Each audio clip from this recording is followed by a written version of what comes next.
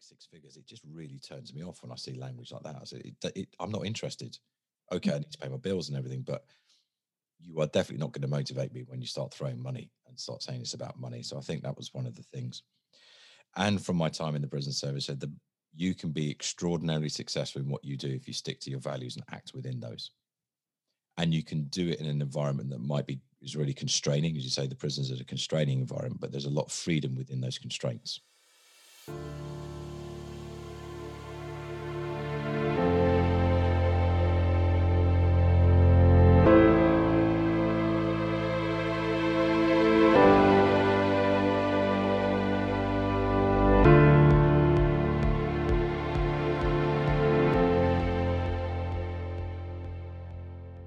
Welcome to the With Saiyyidah podcast, brought to you by the Centre for Belonging and Understanding. The podcast that brings to you stories of lived experience that you might not otherwise encounter. This is a podcast that encourages you to cultivate belonging and understand others. I'm your host, author and coach Saiyyidah Zaidi, and every episode I'll be asking a new guest to share their story. Today's guest is Scott Hunter. He's the founder of the Innovate Crowd, and the Innovate Crowd has a very simple mission: to change the perception of learning in organizations. Scott supports learning and development professionals to become more influential, to get more impact within their budget. He's also the creator of the Influential Leadership Model and is a coach and facilitator.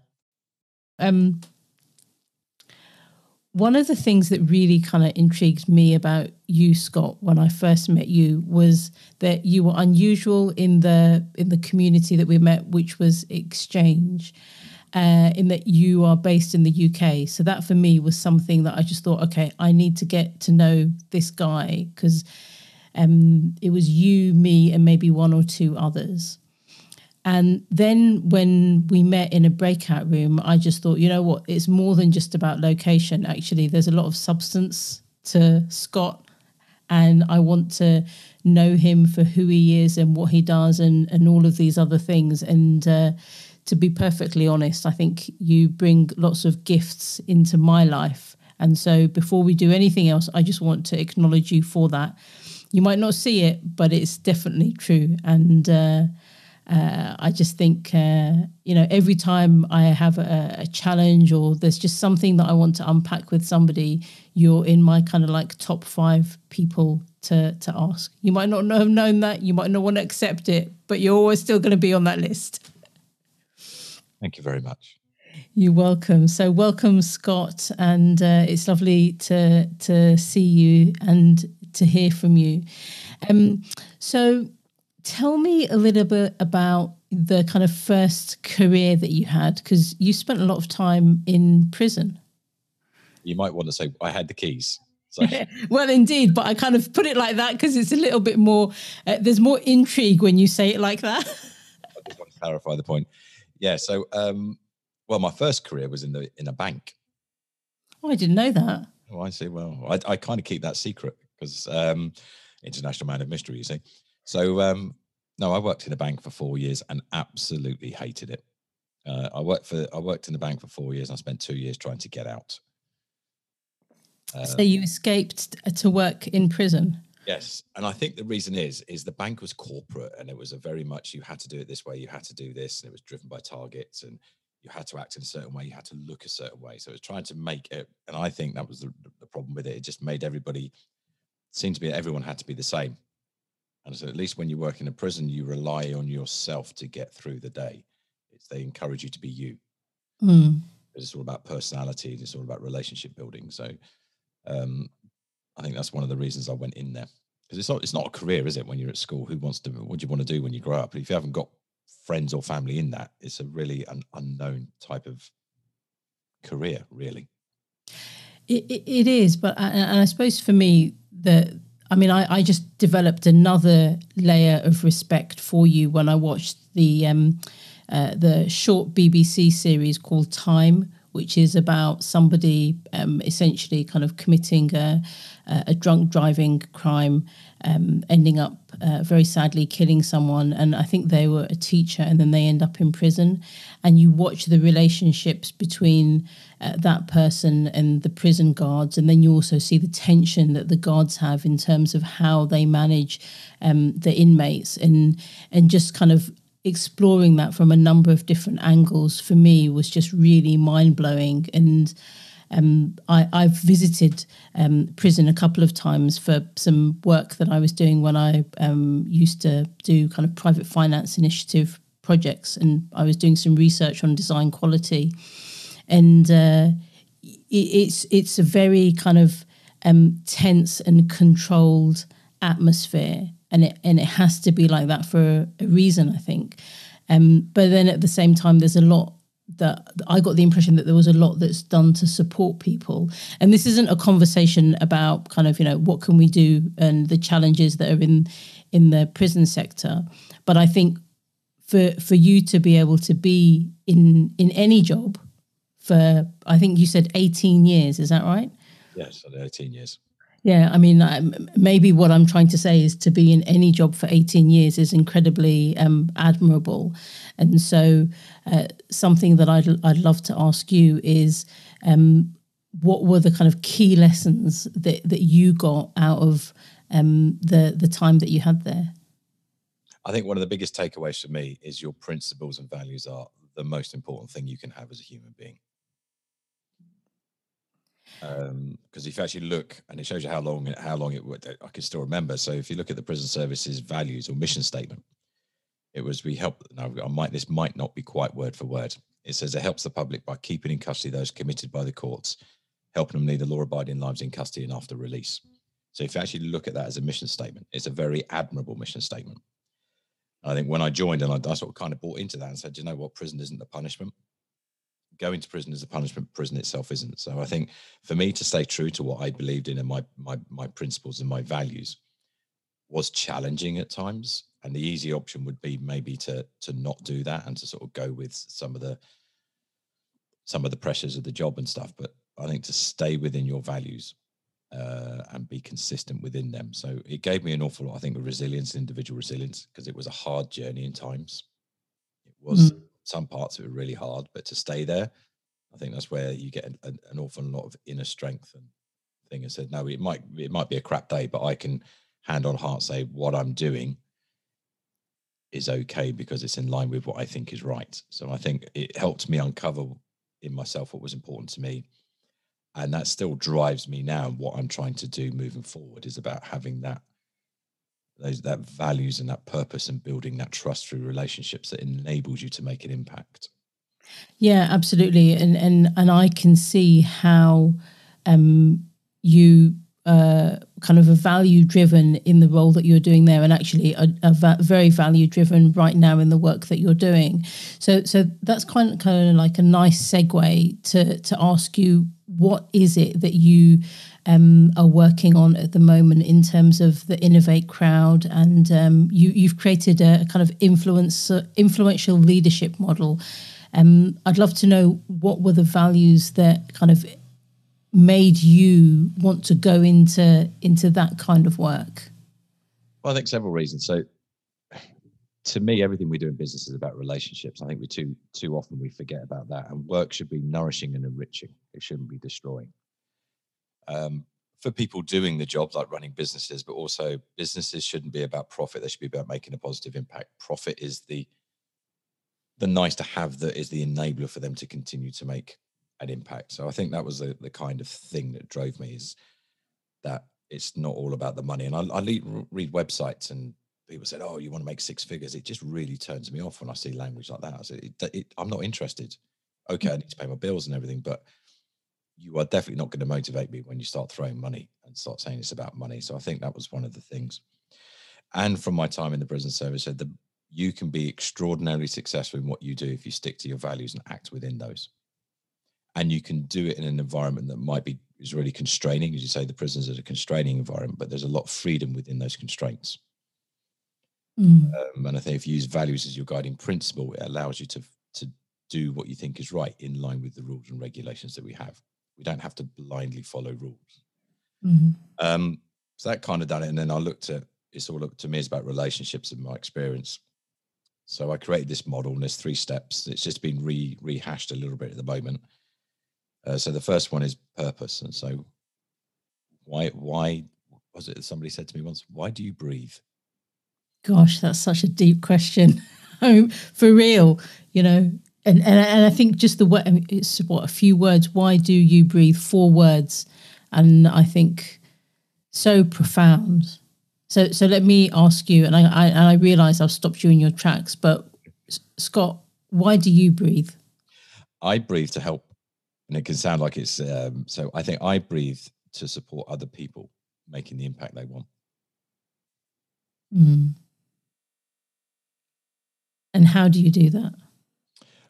By going through this process of helping people understand why do they breathe, and mainly small business owners. Say, okay, why did you create your business? What's important for you in this business? What are the values? And then helping people respond in a way that's aligned to that rather than reacting. So giving them tools to have that space to think instead of just reacting. Then understanding what trust is. So a question I ask people as well is, why are you worthy of somebody's trust? Because the word is trustworthy. So if we start looking at that and then say we've got to do stuff to be worthy of trust, then I want people to trust people because of who they are, not what they are as well. Them as an individual. And then from that, once you understand that, then how can you create solutions that are aligned to your values, but the needs of other people's as well. So, and then it's been creative in how we think, because I do think creativity is educated out of us, and we are all creative. So it's helping. And I don't think there is a box. There is no such thing as a box. So if you can ask questions in a different way and help people think differently, you can help them take away their box that they've created in their life. So I don't want people to think outside the box. I just want people to help people get rid of the box and just think. Yeah, and it's really fascinating, isn't it, actually, that when we're young, you know, innately, I think many kids love art and they love drawing, and they'll just pick up anything and just start scribbling. You know, I remember, like, don't tell anyone, but I remember when I was younger, I went through a phase of drawing on my mum's walls, and she was so patient with me because she didn't tell me to stop. I must have obviously grown out of it because I don't do that in my own home now, but it's there within us. And I think you're absolutely right in that school and education in the way that it is at the moment kind of it stifles creativity. It expects us to be able to, you know, maybe focus in on things like science and essay writing and stuff like that. But the kind of creative angle, which is an area that I'm personally starting to explore again, brings just so much. It kind of invites a different way of looking even at how one reads and how one takes in knowledge. Yeah, and I think also we can sometimes have a very thin view of what we call creativity. And to me, creativity is imagination. If you can imagine, you can be creative, and we can all be. So I can't remember the guy's name. He was an American scientist, 1950s. And he was asked to look at how NASA could put something into the recruitment process, because they were solving problems we didn't even know we had when they were the 50s and 60s to put somebody on the moon. So he created this very simple test. And if you were a creative genius, which was the highest level of the test, then you went through and you worked for NASA. And these are the people who could have that creative thinking, so thinking outside the box, for want of a better phrase. And he said, well, this test is easy. I'll take it to kids.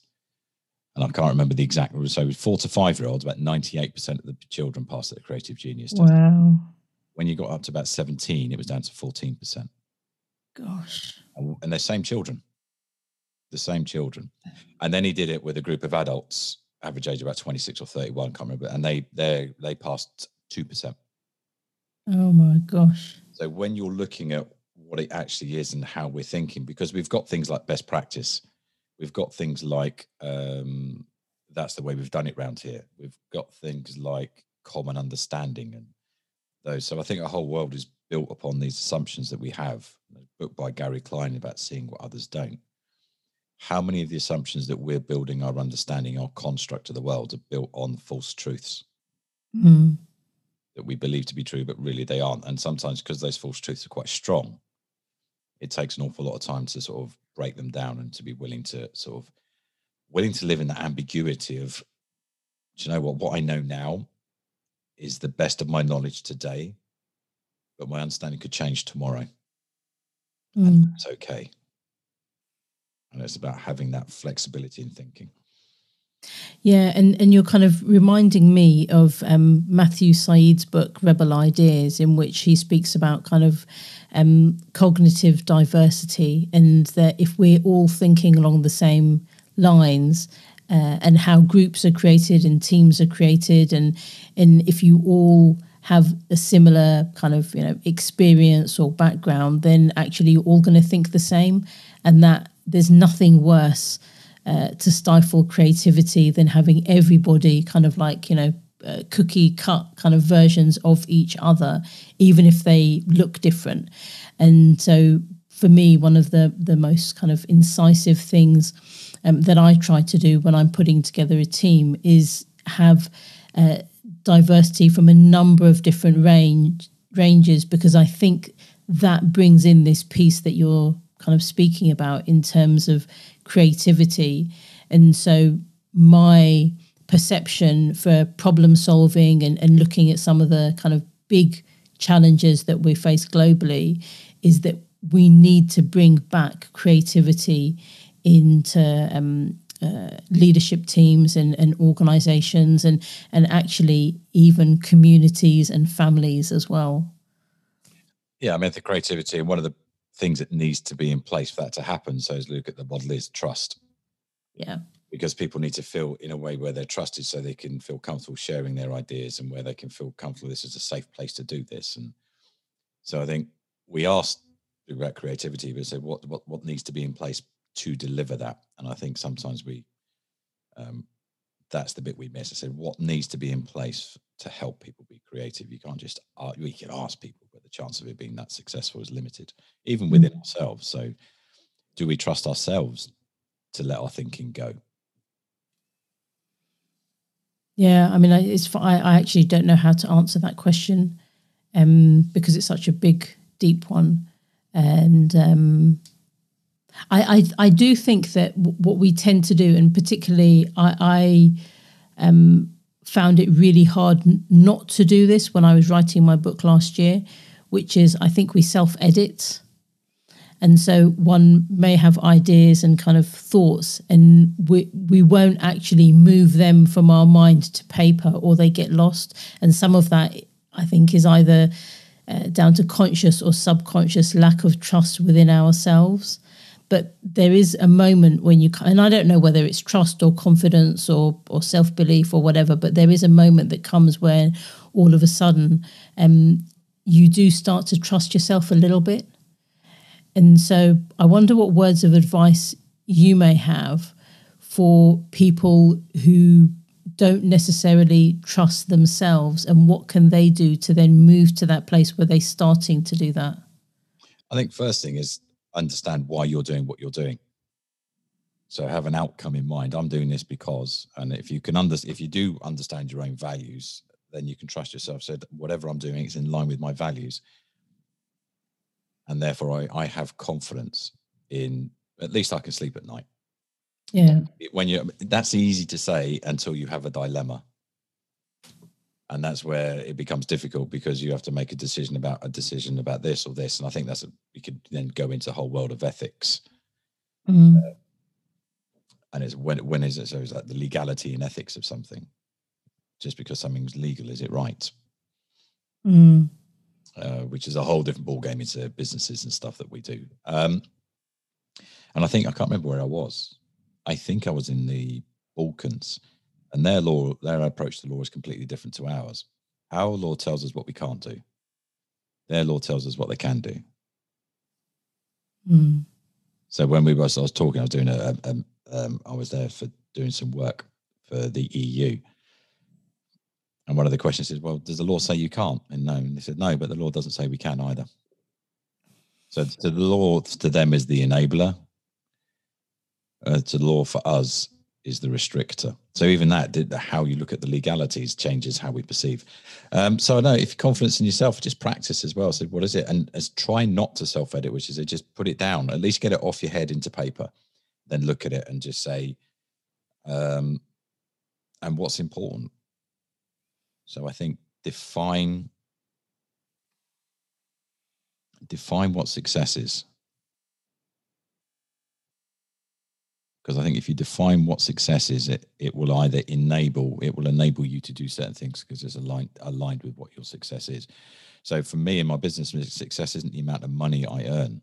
Success, I will define success by how many people I help make an impact with. Mm-hmm. So once you change that thought process about how you're going to measure what success looks like, it opens up a whole new way of looking at stuff.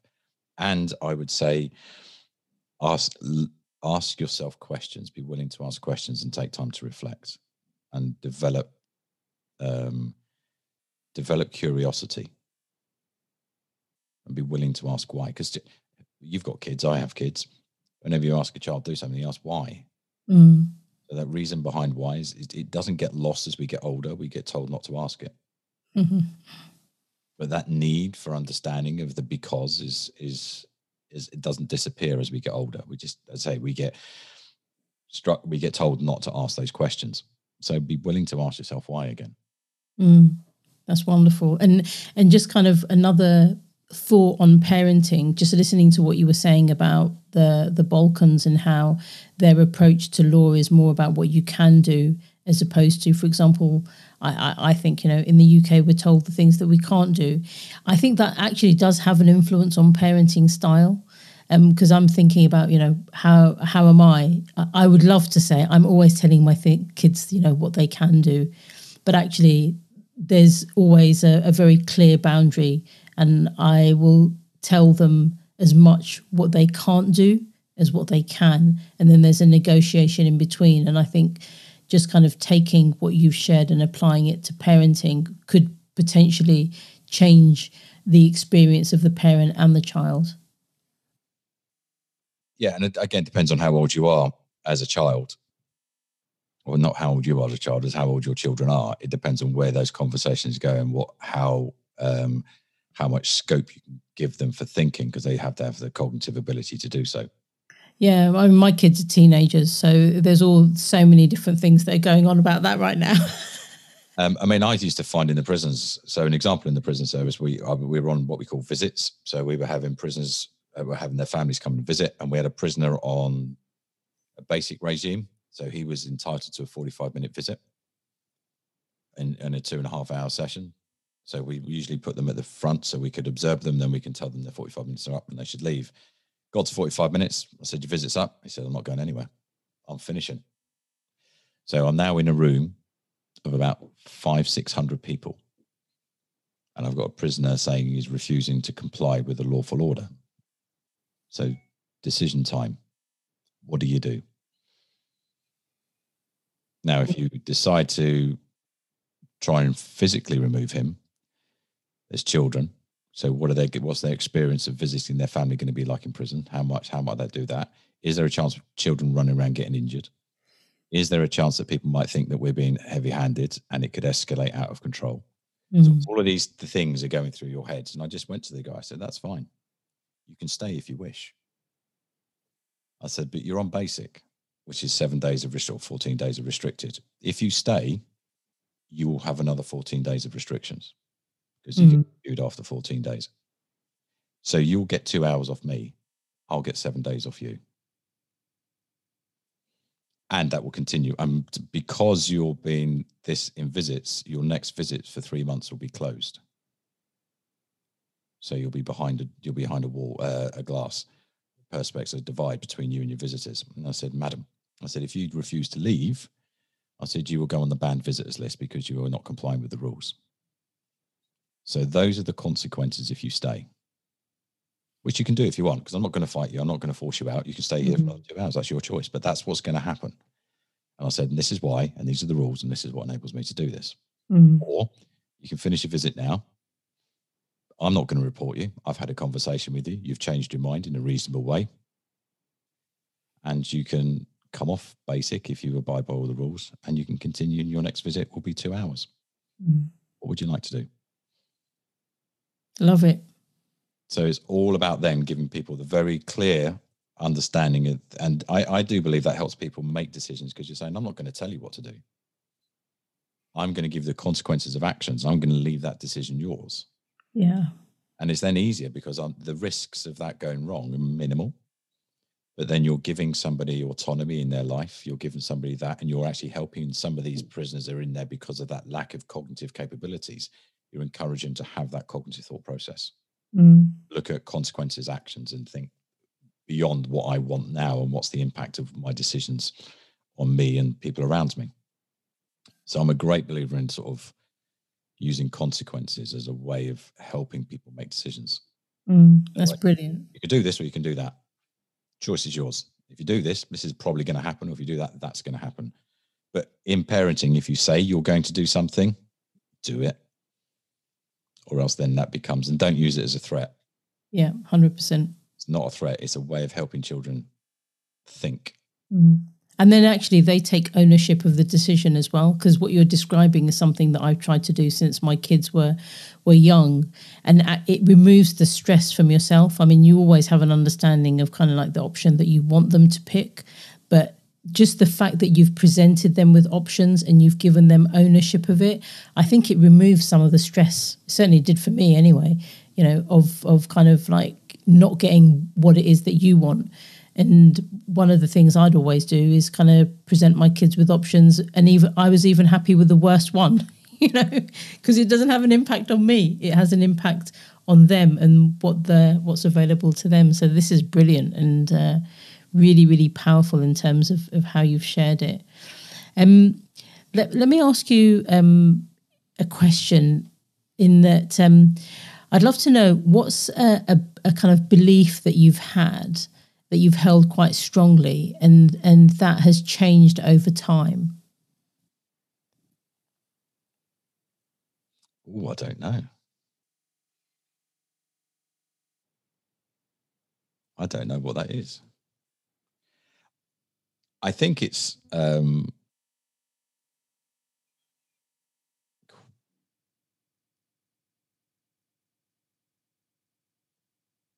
That's one of those questions. I don't think I can answer that one yet, because I think that I really need to go back and dig through how I've evolved over the years. And what did I think when I was younger, and what do I think now? Where's the difference and why? What's caused that? I mean, it is a tough one. I mean, so for example, for me, my answer to that is that I always used to think that I was invincible when I was in my 20s and that I could do anything that I wanted. Whereas now I'm like, you know what, it's not that simple. I actually probably have the ability to do many more things, but the number of stuff that I want to do is so much more refined, if that makes sense. And I certainly do not view myself as invincible anymore. Well, I played rugby when I was younger, so I definitely am not invincible. I got hurt many, many times. And as I got to my mid-20s to late 20s, I realised the invincibility, if I did have any, was wearing thin, and recovering from a game was taking far too long. So yeah, well, you play a game for a Saturday and you take 2 weeks to get over it. You think, you know what? I think your body's telling you that is enough. You're not doing enough training. I think for me, one of the things that I've sort of worked is, I think when I was younger, I just said, yeah, it's fine. I can do stuff. Just give it to me and I'll work it out and I'll sort it out. And I've got that to a degree now, but I'm much more aware of the limitations in which I have and where my strengths lie. So I think that's probably, it comes back to what you were talking about when we were younger. I think I'm definitely much more aware of myself than I was when I was younger. Much, much, much more aware. But I think when I was younger, it was like things came quite easy to me. I never really had to push myself. So like my exams, I did no reason. I didn't do any research. I did no studying. I just did my exams. Wow. Because I didn't have to. I was fortunate enough so I could remember stuff. If I found it interesting, I knew it. And I just had this. I loved learning, but I didn't realize I loved learning. I just read bits and pieces because I Mm. do not read fiction. That's interesting. You do not read fiction. No, I haven't read a fiction book for probably about 20, 30 years. You know, that's something that we have in common because I can't stand fiction. And yeah, actually, my husband predominantly reads fiction, but every now and then there'll come a book recommendation, and it'll come from 10 different people, and even for me to hit the buy button, there's a level of resistance there, and I don't know why. No, I think I find stuff interesting if I can learn, and I don't see fiction as learning.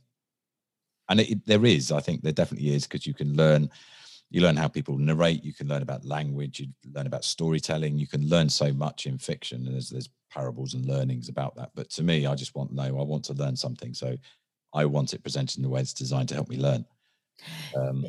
Isn't that fascinating? Because I love autobiographies, and I kind of told myself that that's a bit of a compromise, in that at least I'm learning a story or about somebody's life and it's real, but there's always going to be some form of lessons that I can draw from that, and that is an alternative to non-fiction books, because we all know that sometimes just reading non-fiction can just become a bit of a bore. Well, not for the non-fiction fanatics out there or people who like non-fiction. It's probably not boring because they get involved in the story and they say it takes them into somewhere. And I find it difficult to visualize a story that I can't see. Mm. And interestingly enough, a guy I used to work with is an NLP master practitioner typey person. And he said he thinks it's because not that I struggle to visualize, but I just do it so fast I can't see it. Wow. My mind's, because he said I pointed to something. He said, "Well, you've seen where it is, and you're pointing at it. I can't see anything now." He said, "You've probably just done it so fast." So your brain, because you go back, because I'm certified in Gallagher Strengths, as you know, it's me and Jack, and most of my top 10 are quick thinking top 10s. So things like ideation and strategy and stuff, and putting dots together is right, think quickly. And then the more reflective type of thinking, or not the reflective, the more considered thinking sort of skills and strengths are far lower down in my strengths profile. Wow. Gosh, it's funny because you're describing some of what I do on paper. You're describing that as if it happens in your mind. So, like for me to unpack ideas, I always have to have like a pencil and a bit of paper and literally just draw. And if I don't do, and I'm not the best at drawing, but if I don't do that, then I can lose that idea or lose the kind of unpacking of it. Oh, ideas to me are 10 to a penny. I don't. I have so many that I just think, oh, I'll remember the ones I need to remember, and if I can't, it doesn't matter, and it changes and evolves, and eureka moments. I think so. I look at ideas as just something, and they're okay. I can share ideas because I get some people struggle with that ideation type of thing. Yeah. And it's an area I'm okay with, but not coming up with new stuff. It's about, so the way I look at the world is like a dot to dot. So everything you've got is stuff. So I don't like compartmentalizing. I do not like putting things in a box. So when you learn something, you don't learn it in that context alone. You've learned something or you developed a skill. Cool. So when I do stuff, and I might have experienced something, and I think that's helped me develop some of the stuff I do with some of the training and stuff I do. So, oh, hang on, that sounds, and then, because I was talking to, when we were doing our gallops, we had to do a presentation. We were talking about, you had to present something about how the strengths work together. And I thought, this is so boring, because it's just we're going to do on a flip chart, because that's what people tend to do. Flip chart, list it, somebody gets up and talks. And I went, I can't be bothered with this. So I just had an idea, and it just said, we could do blind date. And we could do strengths blind date, because I just said, how do things work together? Dating is about working together. Yeah. Sometimes it works, sometimes it doesn't work. So I just came up with this idea, and we did blind blind date strengths blind dating. So somebody would say, this is what I'm trying to achieve, these are my strengths, and then they'd have 3 contestants saying this is how their strengths can work with theirs to achieve that goal, and then they would have to choose the one they wanted. That sounds like so much fun. It really does. And that was something that was formulated just like that, because I think as you look at something from here, you look at sort of where the connections are and how you can then put 2 or 3 things together to create something new, rather than, so I think someone like you and Musk is much more about creating new things completely. Yeah, and I think for me, if I'm reflecting on what you're saying, I'm kind of a little bit like you in that I can see there's knowledge over here, there's knowledge over here, and what are the synergies? What happens? What's the goodness that can be kind of have the light shine on it by bringing different areas together? And that's where I think there's a lot of magic. Sometimes it works, sometimes it doesn't. I think, because it takes away those boundaries, don't they? We have boxes. And I think, for an example, obviously I come from a learning development background. I said marketing is an area learning development can really, really learn from. I mean, really learn from. Because if you think about what marketing does, they look at segmenting people, they do CRMs about managing customer relationships, understanding people's needs. That's an L&D job internally. So why can't we have an internal CRM for our employees run by L&D? Then you could say somebody, we know it in December, we're doing our performance reviews. So in November, everyone who's a manager is tagged, and you send them content in November that helps them with the challenge they're going to face in December. That's a marketing ploy. But so you take the principles of something, put it into somewhere else, and say, how can we apply those principles? That's why I don't like best practice. I like best principles. I think principles gives you freedom. Practice is a yay, nay. Because I was reading somewhere else, and I was on recruitment. This person didn't even do a video, which is best practice. I said, a video interview. I said, I thought, why is it necessary to do a video interview? I'll say, what's the purpose of the video interview? What does that deliver that makes it best practice? It's not the video interview itself. Video interview is a vehicle. Best practice is the impact that gives you, I would think. Yeah, and I think innovation comes from not always following best practice. So, for example, you know this, Scott, because we're working together, but some of the work that we're doing in the diversity, inclusion and equity space, I don't want to follow best practice because best practice is not working, and it's how do we change the language? How do we actually kind of do something to meet the aspirations rather than kind of just, putting through what's already been done in a photocopier and serving it again? Well, we talk about, and I think there's a lot of issues around sort of leadership as well, how organizations are run, where you say it's obviously not working, but we're throwing millions of pounds at this problem with very similar solutions. But obviously they can't be working because we've still got the same problems we had years ago. We still got the same problems with leadership. We still got the same problems with management. We still got the same problems with climate warming. Things are moving along in some of these big issues. But I think equality is one of the issues that is definitely COVID has shone a light on, because I think it's highlighted some of the inequalities that when everything is going well, we can paper over the cracks. And it's when things don't go well that, and it all boils down to one of my key values is fairness. It's definitely one of my key values is this fair in how I work with people and what I do. So if you give me an invoice and they say it's a 7 days and it's a small business, I pay that invoice the day I receive it. I say, because that's what I would like to happen to me. I know mine don't get paid because at the moment I work for bigger companies, so they have their process. So it kind of kills my cash flow, but you're sitting there going, you've got to be fair. Small businesses struggle with cash flow. So take a decision that's aligned to what you think is fairness, and it might damage you short term, but what you've done is the people I use as my suppliers, because of the way I treat them, the way I do stuff, the relationship we got is really, really strong. And therefore, when I do say to somebody, is it okay if, they're like, yeah, I've done that for you, no charge. So what you've done is you've built that relationship. And that's basically what my model is all about, is helping do that. So if you think about your brand, you have a personal brand, you have an organization brand, it's a promise. How do you act to deliver on that promise? Mm. Gosh, that's such a deep, rich question. And, I love what you're sharing about how you kind of pay invoices when they come in, because I firmly believe in the kind of concept of do unto others as you would want done to you, you know. Ish. Well, That's I the think if it's starting within point. your gift, and if it's easy for you to do, then absolutely do it. Like if there's going to be a cost for you, or then you've got to make kind of some decisions. But if you would like to be treated in a particular way, then and it's easy for you to do it to others, why not? Absolutely. And I think also getting an understanding of other people.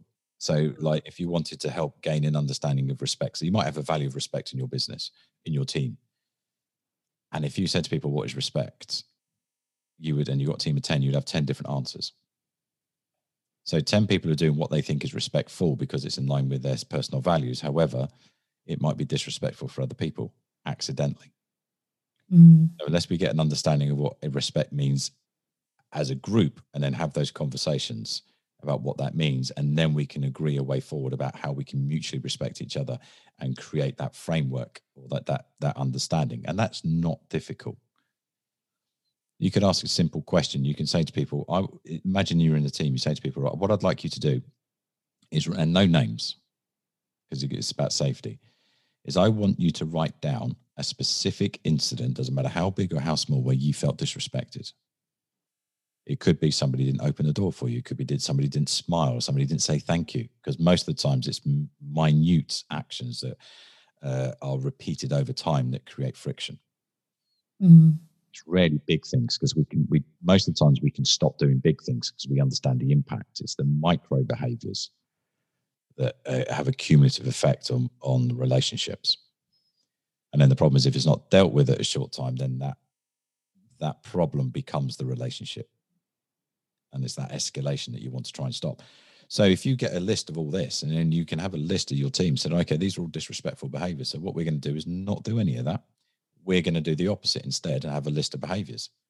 Then all of a sudden you're creating very micro behaviors within your team that's demonstrating respect to each other, that does not disrespect anybody. And you've created a respect charter. Mm. So simple. So simple.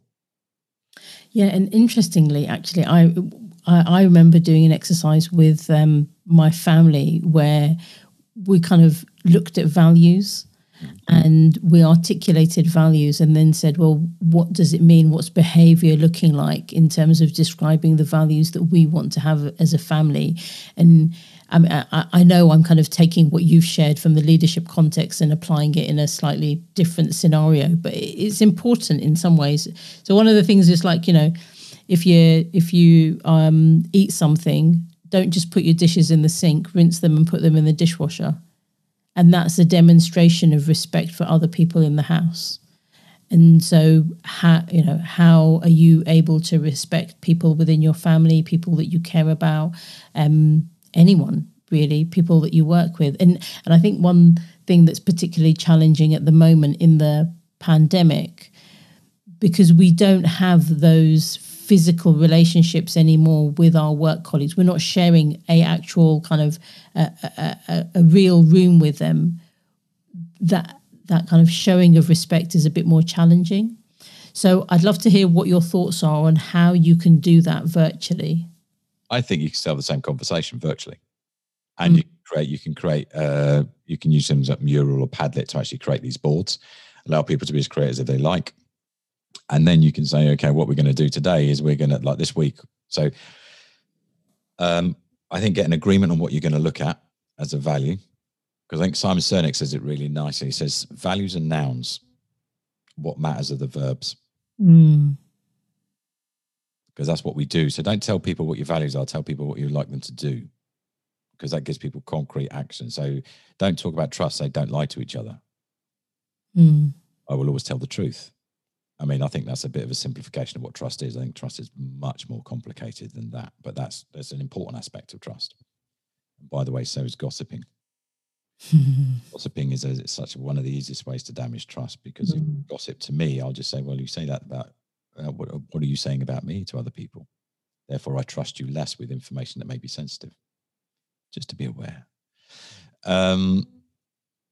So I think you can still have those conversations, and you can use Padlets, and I think in a virtual world, it's just a change of behaviours, doesn't there? So things like turn up for your meetings on time, have your camera on, don't eat when you're in the middle of meetings, don't answer your emails while we're in the middle of a discussion. And I can see when people are answering emails, because people say, "Well, I'll do the emails here in front of the camera." That's fine, but you can still see the eyes doing this. The eyes going left to right as they're reading, and people got multiple screens going on. As if you would in a normal meeting. So I don't think so. You can still create those virtual behaviors, and what you don't have is a physical one. And then sometimes what you will also have is a physical stroke virtual hybrid teams. And I think that's where it's really important we have those conversations about how we can work together as a group, where the people who are working virtually don't feel as if they don't belong, because it's, as you say, it's so much easier to create a oneness when you can sit around a coffee on some desk chatting about what you did at the weekend and everything else that virtual doesn't make as easy, because you have to schedule these calls. Whereas a lot of them in the workplace can happen impromptu, when it's all of a sudden quiet, or somebody says, "Oh, I've just thought something," and "Oh, I've just heard this." And then it starts those impromptu conversations, which can be more difficult online because people are scheduled. Although one thing that I've noticed as we're kind of like coming out of the pandemic is my behavior has shifted in that I've just started to message people and say, "Can I give you a ring?" And so we used to maybe do a bit more of that. And so the quick conversations over the phone actually are building deep connections as much as the Zoom meetings. But, we're in front of a screen now so much at the moment. I think we forgot that a phone is available as well as an alternative. I had a call the other day with somebody. It felt really wrong. My phone is ringing. I can't see this person. But yeah, and I do think we do. I think everyone got excited about Zoom and what it does, and Teams, and whichever platform you use. But it's like anything; it has its place, it has its advantages. But we can communicate with people over a multiple of mediums, and it's about looking at what's the purpose of this communication with this person. Or so again, Stephen Covey, keep the end in mind, and always look at what's the impact or the thing you're trying to achieve, and then work backwards to find the best way of doing it. And I think asking yourself goes back to what you're saying about trust. Asking yourself those questions, I think, helps you unlock potential answers. Whereas if you say, "I'm going to talk to somebody, so I'm just going to Zoom them," what you're doing is think about the how, and then that becomes a process. Whereas if you think about the why I'm doing it, and then you build the process underneath that to support that outcome, I think is a better way of helping develop creativity in the way you think. And because also, if you think about negotiation, if you look at being principled negotiation, there's movement. Whereas if you're positional, there's lack of movement. We tend to say what we want. And when we decide to say we need something, that's usually a strategy to achieve a goal. So when people say, "I want this," that want is normally their strategy to achieve something. Work out what they're trying to achieve, then they become less stuck on the strategy. But if you talk about the strategy, they get stuck on the actions. Yeah, absolutely. And I think sometimes, well, in fact, all the time, just knowing and articulating the outcome kind of is the most important thing. And many people don't know what it is that they want. And so they get caught up in the tools. And I've seen this so many times, is the conversation now about in-person or virtual? And I'm like, no, what is it you are trying to do? What's the conversation for? Absolutely. What's the outcome of this conversation? I mean, why are you having it? Yeah. And they might say, just to catch up. I said, okay, a Zoom call or a phone call? Well, a phone call would be cool. Why don't you phone them then? 100%. So I do agree with you. I think it goes back to what you're saying about your books as well, about that results as being that outcome focused. And then and people do get stuck in tools. The way we do it, and we use the tool, and then we try to make that tool work for a multitude of scenarios where it really isn't the best one. Yeah, 100%. So just coming back to books very briefly, I'd love to know, what are you reading at the moment? At the moment, I'm kind of flipping because I've been doing some stuff. So I'm dipping into some things. So there's a book called the model 6D, which is about breakthrough learning. And I think I shared, when we were talking together, I shared that the questions from that, because I love that, because again, it's about purpose, outcome. And also from Edgar Schein, Process Consultancy. Gosh, that's going back a few years, isn't it? Revisited. So it's going back, was not quite as far as the first one, but I like it because it's about what I believe in. It's about building relationships to help. So it's been a supportive relationship approach. And again, because I'm delivering for somebody I work with, because I do a lot of associate work, doing some stuff for people in the Middle East about learning and development. So I'm trying to enrich the content for them as well, so that they get something they can actually take back and make sense of. Love it. And what's your favorite book? Again, I think it depends on the topic, but there are several books I'd really like. Seeing What Others Don't by Gary Klein. And again, to help people think, there's a book called The Little Book of Thunks, which is a fantastic little book. It's really easy to read. And a thunk is a question that stops you in your tracks and makes you think. I love it. The power. So never underestimate the power of questions. So take time in crafting very good questions, and then it helps you uncover, because our mind is designed hardwired to answer questions. So I'm a believer in that the questions or the language you use guides the mind. So if you look at where would I like this person to think about or consider, then the question you ask will help shift that person into that, or you can guide them into that area. Because I'm a believer in you can't make anybody do anything. What you can do is create an environment that encourages them to take an action that can have better outcomes for everybody, rather than whatever it is that they're currently doing. So I think they're the two books I really like. And Stephen Covey, but only because about 3 or 4 of the rules of his book I think are good. Brilliant shares. And what's coming to me as you kind of speaking about questions is that, when we're any young child is just going to keep why. And then there's the idea of the 7 whys. And what do we do as adults? We kind of, and even just a simple question, you have a problem and you say to yourself, why?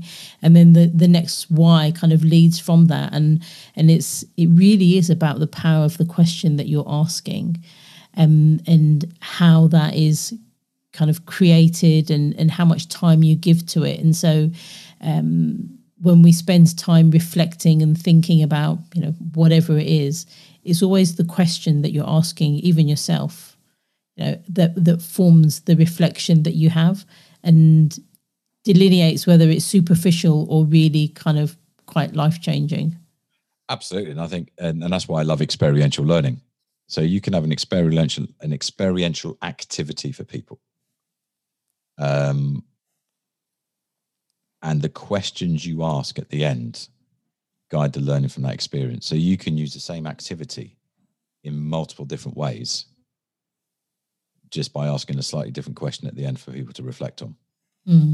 So you could ask, there's an activity I used to work with friends of mine. It's called Yes and Yes But.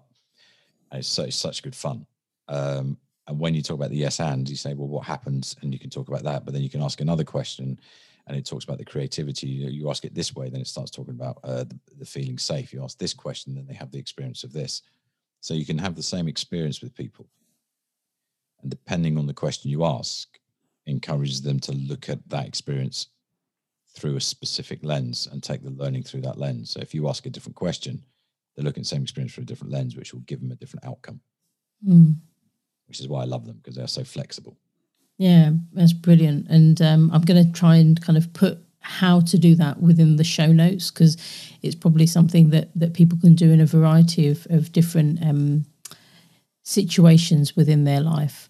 I've got a couple of more questions that I'd like to ask you before we wrap up. And the first one is, what advice would your 16-year-old self give to you if they saw you now?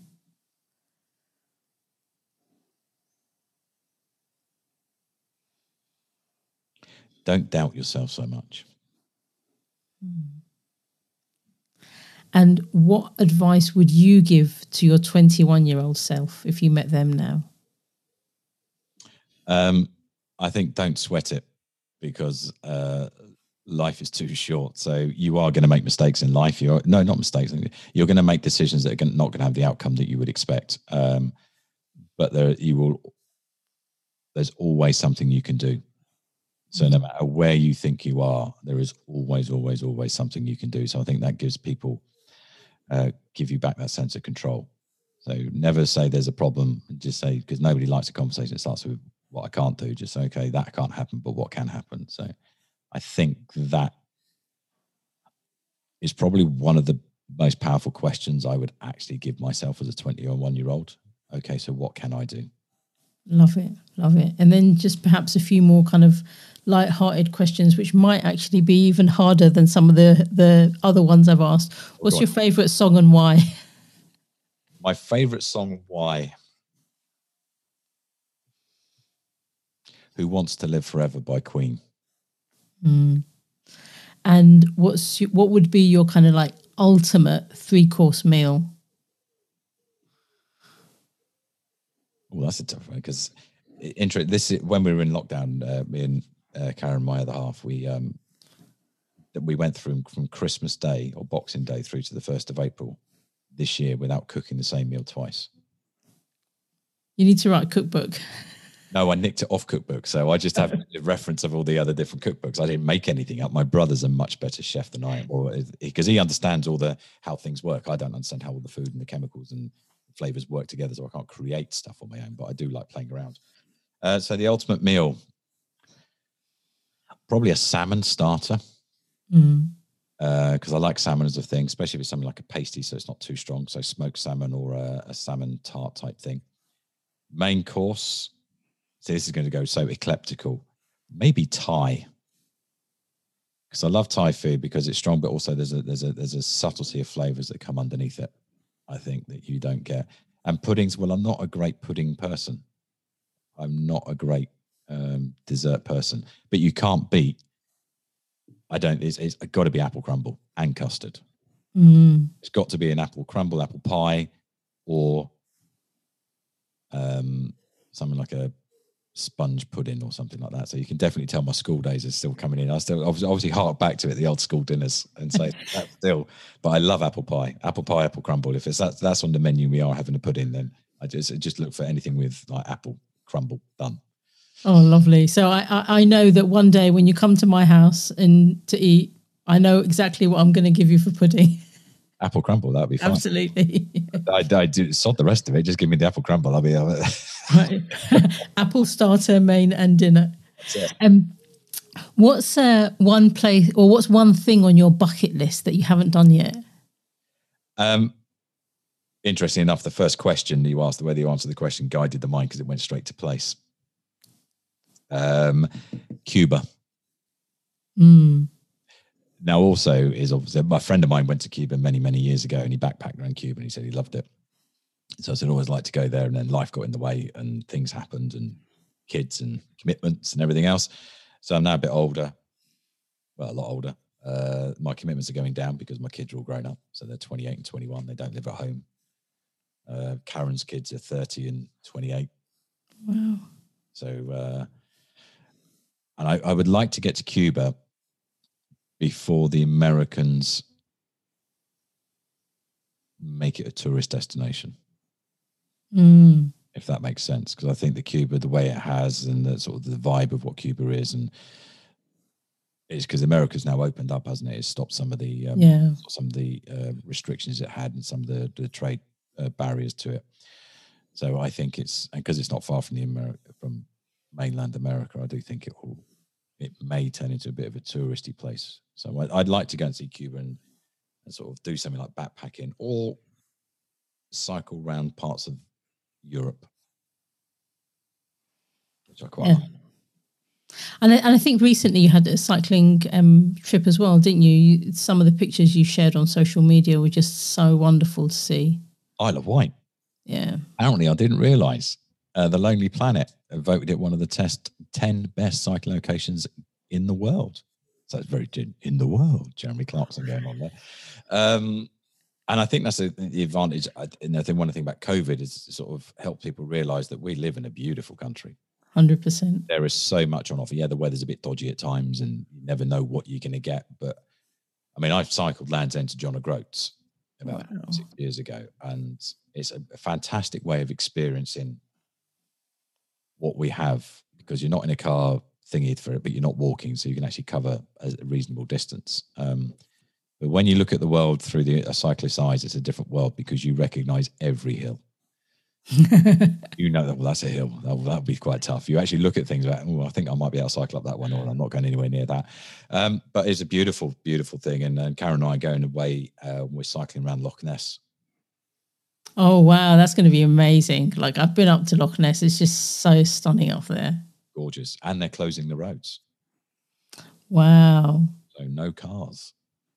Wow. 1,000 people. COVID restrictions allowing. Yeah. But they're all being lifted now. Whether they go back or not, I don't know. So we're doing that, and then we're off to Fort William for 4 days.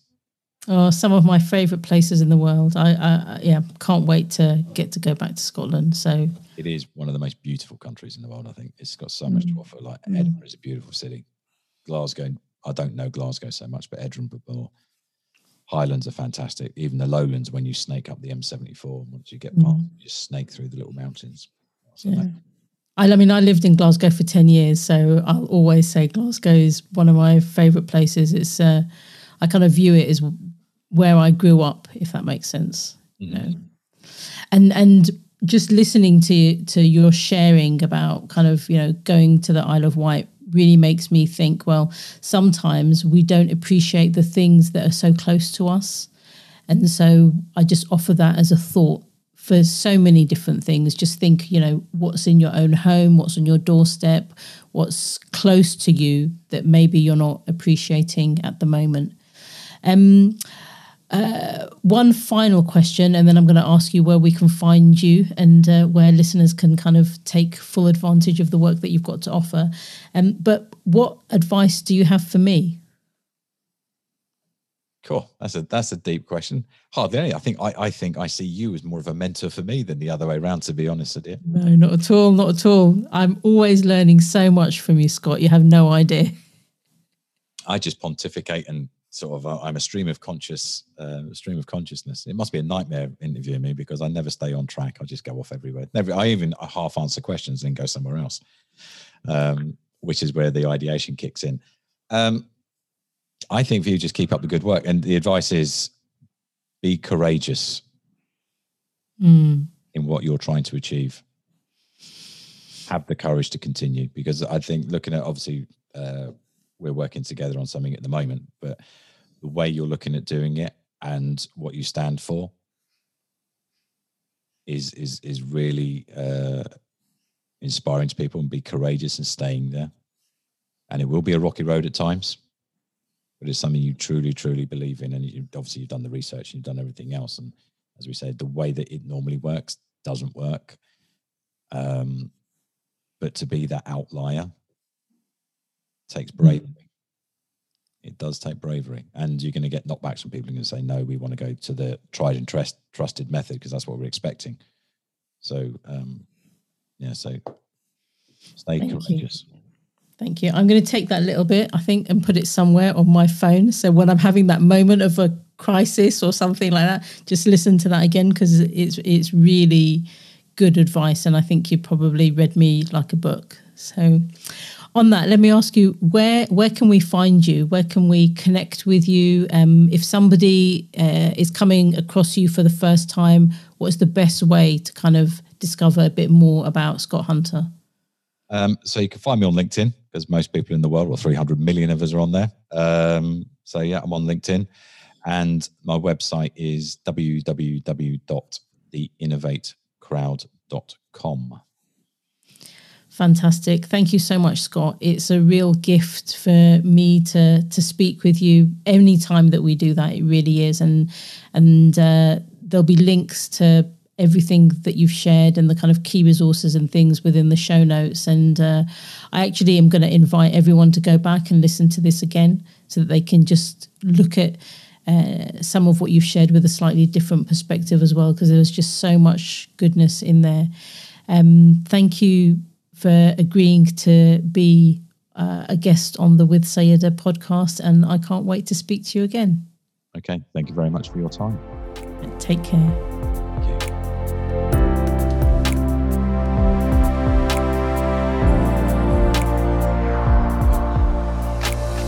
If you enjoyed this episode of With Saiyyidah, I'd appreciate it if you could rate, review, and subscribe.